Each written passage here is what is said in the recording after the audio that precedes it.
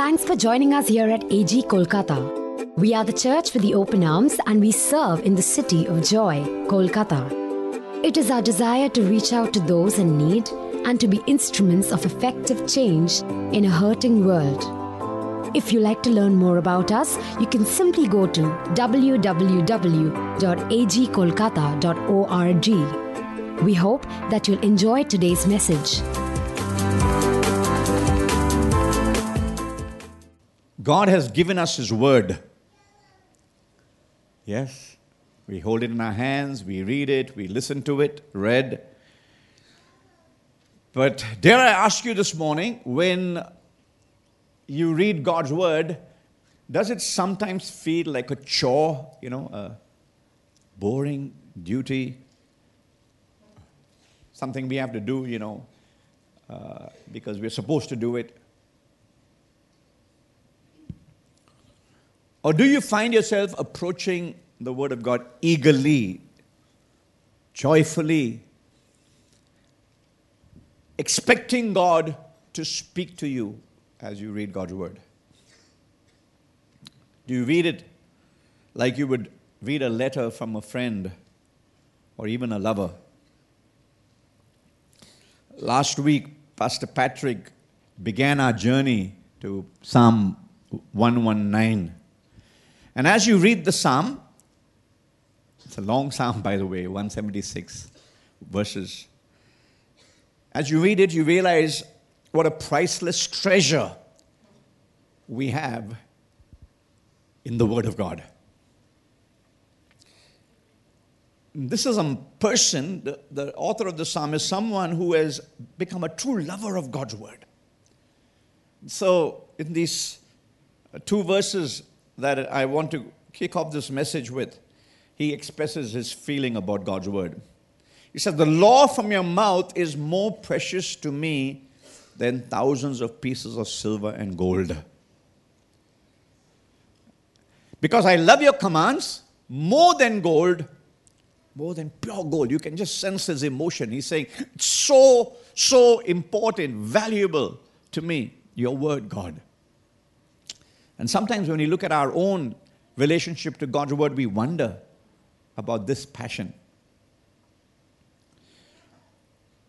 Many of the Psalms are spontaneous expressions of emotion. That's what the Psalms are, raw emotion, pain, frustration, anger, and also joy and overflowing praise. Some Psalms express hope.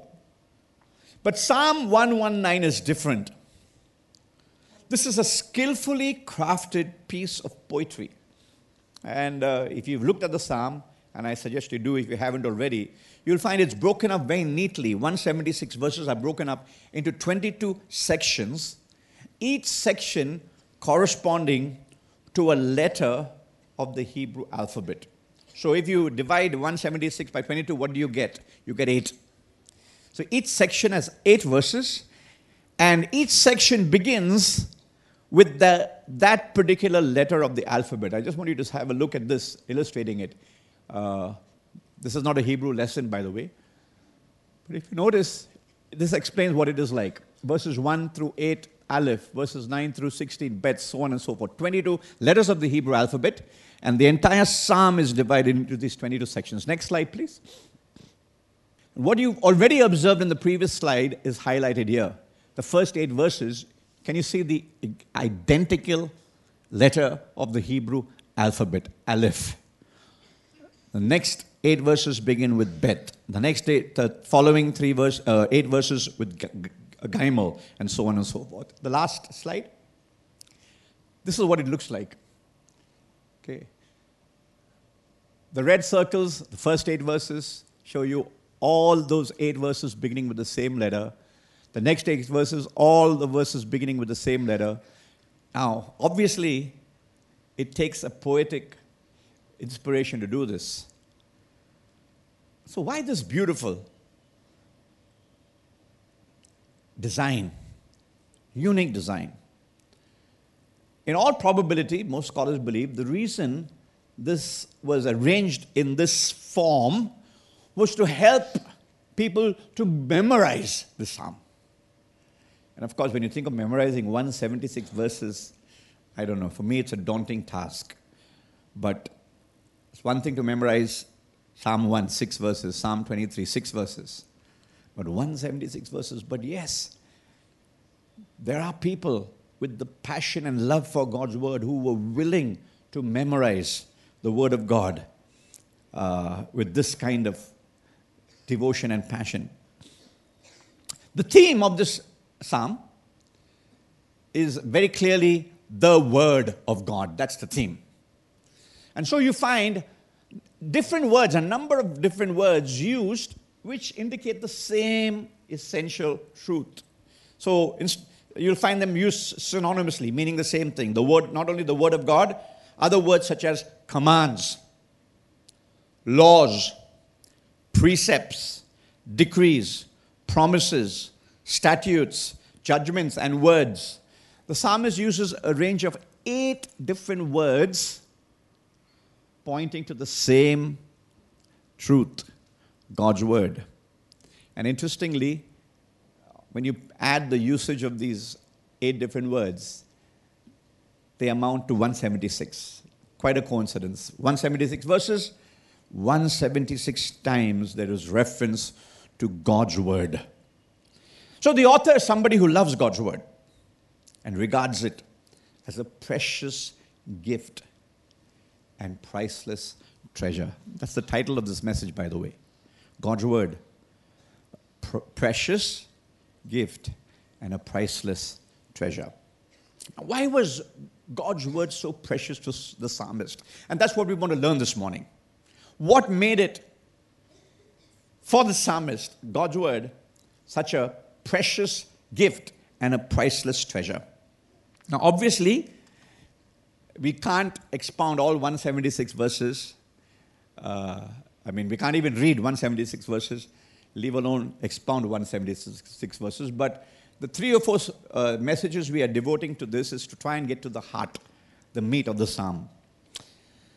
And so this morning we want to focus on 3 sections with the question, why is God's word so precious? Why is it such a priceless treasure? First and foremost, the psalmist believes it's precious and priceless because it shows the way to a life that is pure. It shows the way, God's word shows the way to a life that is pure. So the very first section and a few verses from the next section reads like this. You're welcome to read it with me if you like, but we are going to read at least 3 sections in fully. By the way, 3 sections is just 24 verses out of 176, okay? Let's read verses 1 to 11. Blessed are those whose ways are blameless, who walk according to the law of the Lord. Blessed are those who keep his statutes and seek him with all their heart. They do no wrong, but follow his ways. You have laid down precepts that are to be fully obeyed. Oh, that my ways were steadfast in obeying your decrees. Then I would not be put to shame when I consider all your commands. I will praise you with an upright heart as I learn your righteous laws. I will obey your decrees. Do not utterly forsake me. How can a young person stay on the path of purity? By living according to your word. I seek you with all my heart. Do not let me stray from your commands. I have hidden your word in my heart that I might not sin against you. Notice the different terms used. The law, statutes, ways, decrees. Again, commands, righteous laws, your word. Different words used to denote the same truth.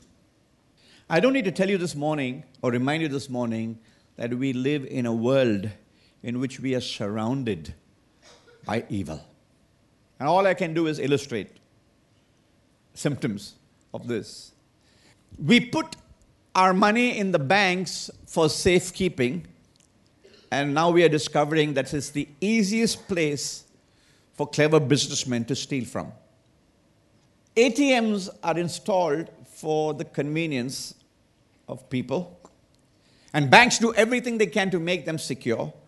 But if you're reading the newspapers, you know that people have found a way to break into these and rob other people's hard earnings. I don't even want to begin to talk about the scams in which people, ordinary people, simple people, hardworking people, lose their entire life savings. We live in a world of evil. The government passes laws to protect our sisters and daughters from sexual exploitation. So the government passes laws, and in the same newspaper which reports this, the passing of the bill, the same newspapers report brutal, barbaric rape of little girls in homes, see the irony, which exist supposedly for their protection. We live in an evil world, surrounded by evil. And as I could go on and illustrate, of course, from other sectors as well. But when we hear this, we read this, we shake our heads in self-righteous disapproval, don't we? Because it's easy to see the evil in others, out there, the other person. This morning, I'm not sure if I should ask your forgiveness, but I'm going to do it anyway. I suggest we take a good, hard look at ourselves in the mirror. How clean are my thoughts and actions? Is my heart really all that pure? I hope none of you are offended by what I'm saying. If you are, well, what can I say? Most of us think we are okay. Most of us think it's the other person who is the problem. If you do badly in the exam, it's the tuition teacher's fault, isn't it? If your company is doing badly, if you're the boss, it's because the staff are useless, not doing their job. And if you're an employee, the boss doesn't know what he's doing. He's the problem. If your marriage is going through a bad patch, it's always totally, completely, entirely only your spouse's fault. If your blood sugar continues to remain high, it's because the doctor doesn't know his job. He's not medicating you right. Not because you are not watching your diet or failing to get regular exercise. I could go on, right? It's always the other person. Let me suggest to you what the real problem is. Again, the Word of God reminds us, Proverbs 21:2. Read it with me. People may be right in their own eyes, but the Lord examines their heart. You know, the Bible constantly warns us. Our heart is deceitful. If you try to judge yourself, chances are you will be deceived.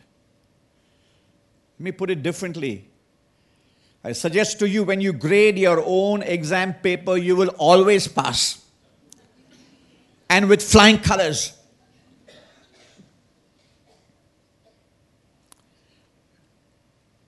You and I need an external examiner. The God who speaks. We serve and worship and know and love a God who speaks. And He has given us His word, His law, His guidebook. And He tells us His law is an extension of His nature. This is what the psalmist discovered. Why he loves the law. Because the law shows him the way to a life that is pure and clean. James describes it as a mirror. So you go to a mirror, you may think your face is clean, but the mirror doesn't lie. You may think you have a lot of hair, but when I look in the mirror tells me Don't flatter yourself. You don't. That's the word of God. That's the word of God. The psalmist discovered that. He said, the way to a truly clean life is the word of God. To quote from the passage we just read, the first few verses of Psalm 119, read it with me. I just don't want to quote it. This is the meat of what the psalmist is saying in this section of Psalm 119. Let's read it together. How can a young person stay on the path of purity? By living according to your word. And then he goes on to say in verse 11, I have hidden your word in my heart that I might not sin against you. So you get it, right? We may worship the Lord with all our might. We may have the Holy Spirit living within us, but without God's word that I look into regularly, that I submit to, and that I'm committed to obeying, you're going to continue to fool yourself about the state of your heart. The psalmist says, I don't do that. I hide it in my heart, His word in my heart. So every time I do something I should not be doing, the word tells me that isn't right. You shouldn't. When you're tempted to lie, the word tells me you will not lie. When I'm tempted to feel jealous, when jealousy creeps, the word tells me that's wrong. The Holy Spirit will convict you. So that's the first reason the psalmist, the author of Psalm 119, regards the word of God as a precious gift and a priceless treasure. He says, it shows me the way to real purity of life. Secondly, he loves the word of God and regards it as a precious gift and priceless treasure because it shows him the way to a life that's safe. There's a phrase that keeps recurring in Psalm 119. The phrase is these three words, preserve my life. Preserve my life. If you read through the psalm, you find it occurring not once, twice, but a total of 11 times. But there's one section of 8 verses in which it occurs 3 times, and that's the passage that I want to read for you this morning. It's from verses 153 onwards. He writes, look on my suffering and deliver me, for I have not forgotten your law. Defend my cause and redeem me. First occurrence.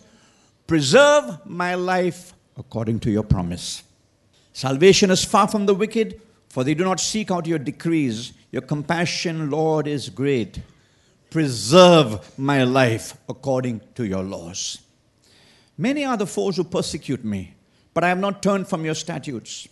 I look on the faithless with loathing, for they do not obey your word. See how I love your precepts. Preserve my life, Lord, in accordance with your love. All your words are true. All your righteous laws are eternal. Let me read that again. All your words are true. All your righteous laws are eternal.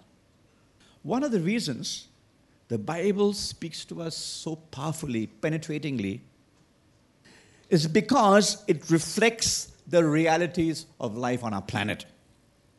It tells it like it is. In fact, it's ruthless in describing the realities of life. It tells us Abraham was the father of the faithful and records one occasion when Abraham lies. It records Moses, the great prophet, receives God's law, speaks to God face to face. And when he sins, God tells him, Moses, you're not going to enter the promised land. It records it. It tells of David's great exploits and how he is a man after God's own heart. And then tells us when he falls into sin with Bathsheba. That's what makes the Bible so powerful. It tells it like it is. Now this is true especially of the Psalms in general and Psalm 119 in particular. Psalm 119 celebrates God's word. But as you read it, and I've read it through several times, 176 verses, yes. It's interesting the picture it portrays of life on our planet. And I cannot possibly read the entire psalm for you, but let me give you a sample by giving you some of the language, the words that you find in Psalm 119. The psalmist discovers this about people, okay, and about life. He discovers that people can be, and all of these words are in the psalm, okay? People can be arrogant, callous, unfeeling. He finds people are interested in a selfish gain. He says, I'm surrounded by evildoers. And he shares his experiences. Listen to the words he uses in describing his experience. Trouble, distress, sorrow, shame, disgrace, scorn. You'll find all these words in Psalm 119. Contempt. He talks about suffering, affliction, even persecution. We just found that word. He says, I've been despised. I've been the victim of falsehood, slander, even wicked schemes, oppression. My enemies lay snares for me. And he says, you know what? I've cried out for help in desperation and shed, get this, streams of tears. Streams of tears. So if you shed tears, let me tell you, you haven't shed more tears than the psalmist, the writer of this psalm. What is he saying? He's saying what you and I know too well. And if you don't, you haven't lived long enough. He's saying life is tough. There's pain. There's disappointment. There's heartache. It's a dog-eat-dog world out there sometimes. There are enemies who will give you a hard time. There are even friends who can turn foes. He's not pessimistic. Okay, mind you, he's not pessimistic. In fact, if you read the psalm through first time, you'll think it's all precious stones and gold and silver. You've got to read through carefully, and you find all he's doing is saying, this is life as it is. But that's not what the psalm is all about. The psalm is really about how does one survive in such a world. And of course, he tells you the conclusion. Verse 114. It's a summary. How do I survive? Come on, read it with me. You are my refuge and my shield. I have put my hope in your word. Get these words. Refuge. Where is refuge? A place where you run and hide. What is shield? Protection. And we'll come to that in a moment. And hope. I have put my hope in your word. I need you to get this, okay? It's beautiful in the psalm. Hope. What's the source of his hope? There are two things on which the psalmist's hope is anchored firmly. Let me read again, selectively from the verses we read. He says, preserve my life according to your promise. Your compassion, Lord, is great.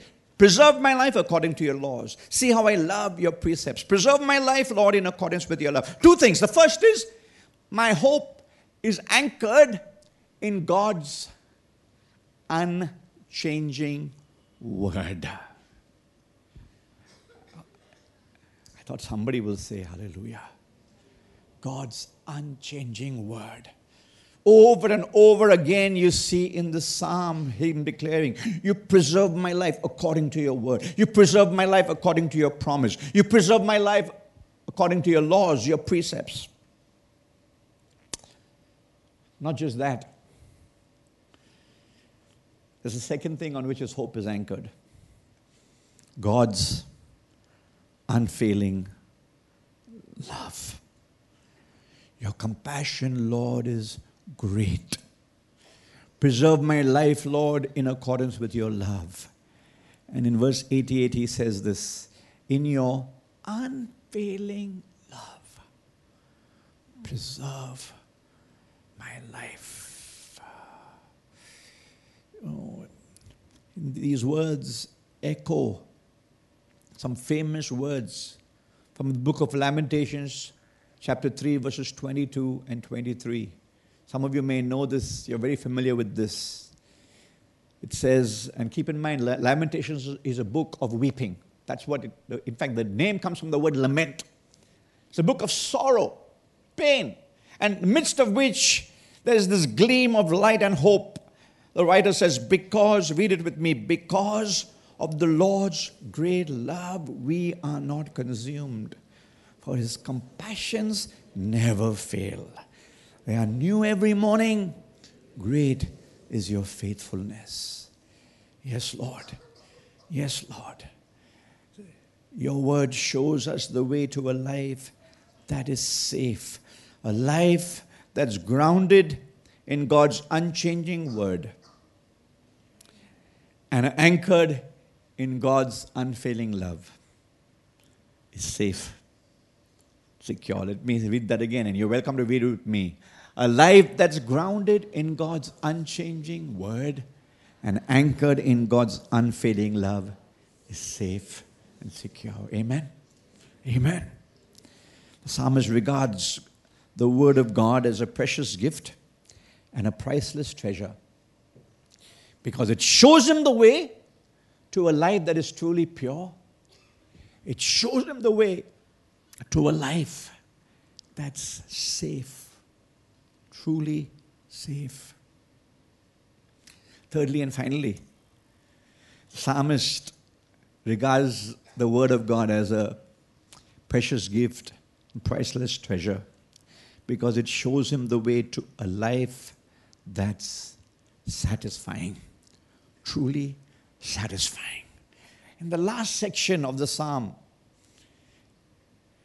is a prayer, essentially a prayer, and it reads like this. May my cry come before you, Lord. Let's try that again. May my cry come before you, Lord.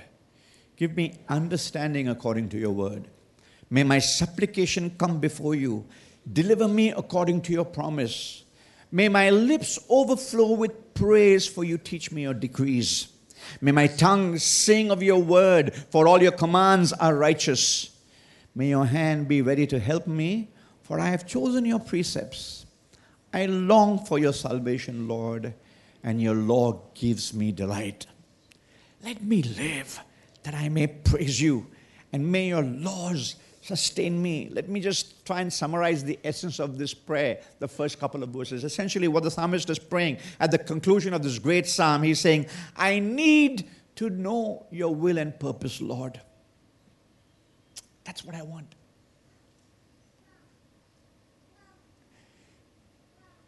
And I want you to guide me to my promised destiny. Notice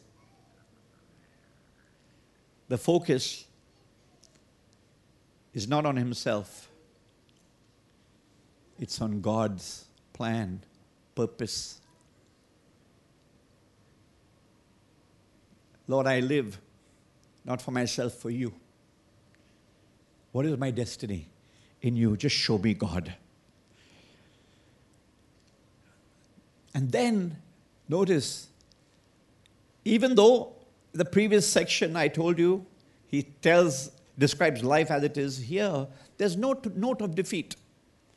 There's no note of despair. In fact, it's shot through with hope and joyful praise. Listen to his language. My lips overflow with praise. My tongue sings of your word. Your law gives me delight. That may seem strange when you read God's word and you're not familiar with that sentiment. Because when we think of God's word, when we think of law, we think of it in negative terms, don't we? We think of law as something it's oppressive. The law, a word of God, suppresses freedom. It suppresses joy. It puts limits on what I can do and cannot do. Nothing could be farther from the truth, my brother and sister. The psalmist discovers this.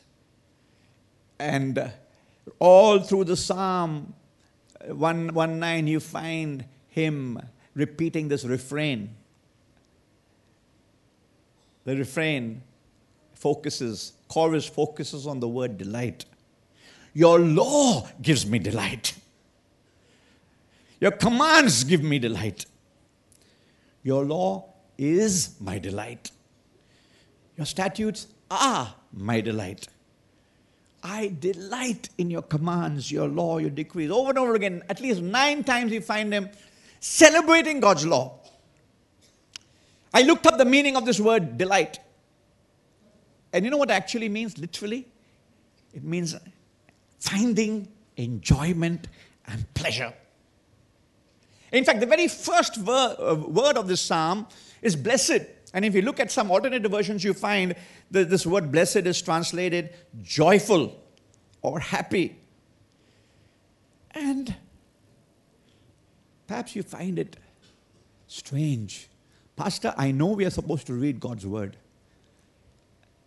I know reading the Bible is good for health, spiritual health. But joy? Delight? Pleasure? Please pause for a moment while we dive into the meaning of this word a little more closely. This joy, this delight that the psalmist is talking about is not just the rush of adrenaline you get when your favorite team wins the Gold Cup, okay, or gets a goal. It's not the momentary, temporary high you get from an intoxicating drink or drug. Not that kind of joy. It's not even the feeling of well-being you have when everything is going well with life. You know, when all the bills are paid, your boss is being kind to you, business is doing well. You know, you have a sense of well-being. Children are doing okay. This delight is more than that. It's much deeper. Delight has to do with the nature of life itself. When you're able to make sense out of life, when life has meaning and purpose for you, when regardless of the state or condition of life, you have something to live for, something to die for. And if I can illustrate from 2 ends of the spectrum, okay? When you have all the wealth you need, when you reach the pinnacle of fame or success, when you've achieved everything you've ever wanted to and dreamed of in life, then what? Here's the thing, friends. After all that, if you still have something to live for, something to die for, something to look forward to when you're at the pinnacle of achievement, that is what he's talking about, a life that is satisfying.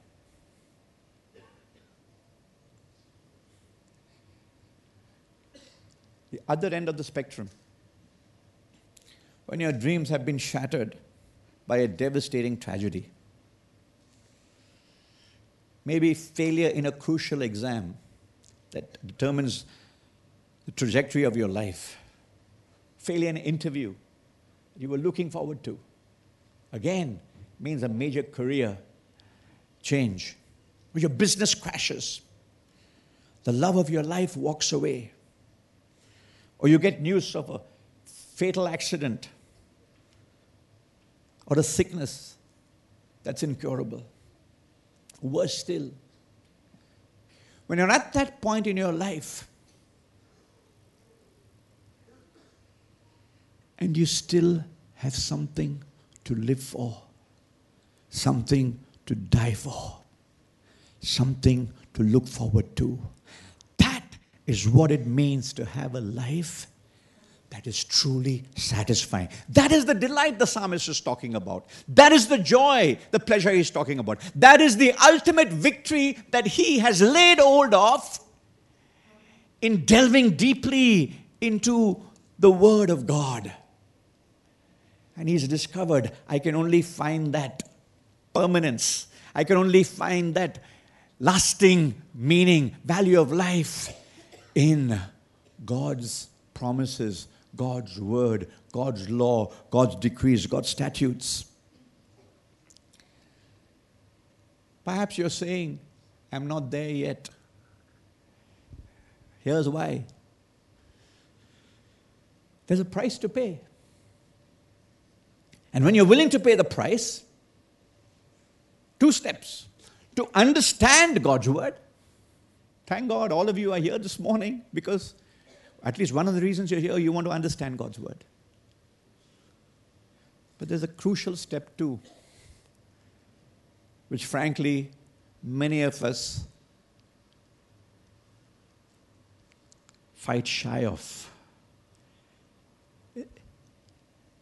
The focus on Psalm 119 is not just God's word. Something more.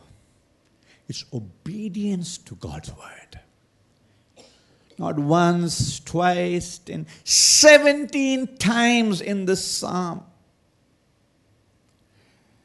The word to obey occurs. You see, friends, you will only find the promises that the psalmist discovered in Psalm 119. Life that is pure, life that is safe, a life that is satisfying when you're willing to pay the price of obedience. Costly obedience. But that's the final mark of spiritual maturity. Not a problem-free life. No. But a life that is satisfied, deeply contented, because your roots have gone deep in the unchanging word and unfailing love of the God who created you and who says, I have a wonderful plan, destiny for your life. Here's the conclusion of the matter. Here's your take home today. And that is the word of God is, whether you feel it or not, is a precious gift and a priceless treasure. It leads to a life that is pure, safe, and satisfying. Thanks for listening to this message from AG Kolkata. We hope you would stay connected by following us online. You can find us on Facebook, Twitter, and Instagram by using @AGC Kolkata. We would love to know how this message has touched your life. Please take a moment to share your story by emailing us at stories@agkolkata.org. Hope you have a great week ahead.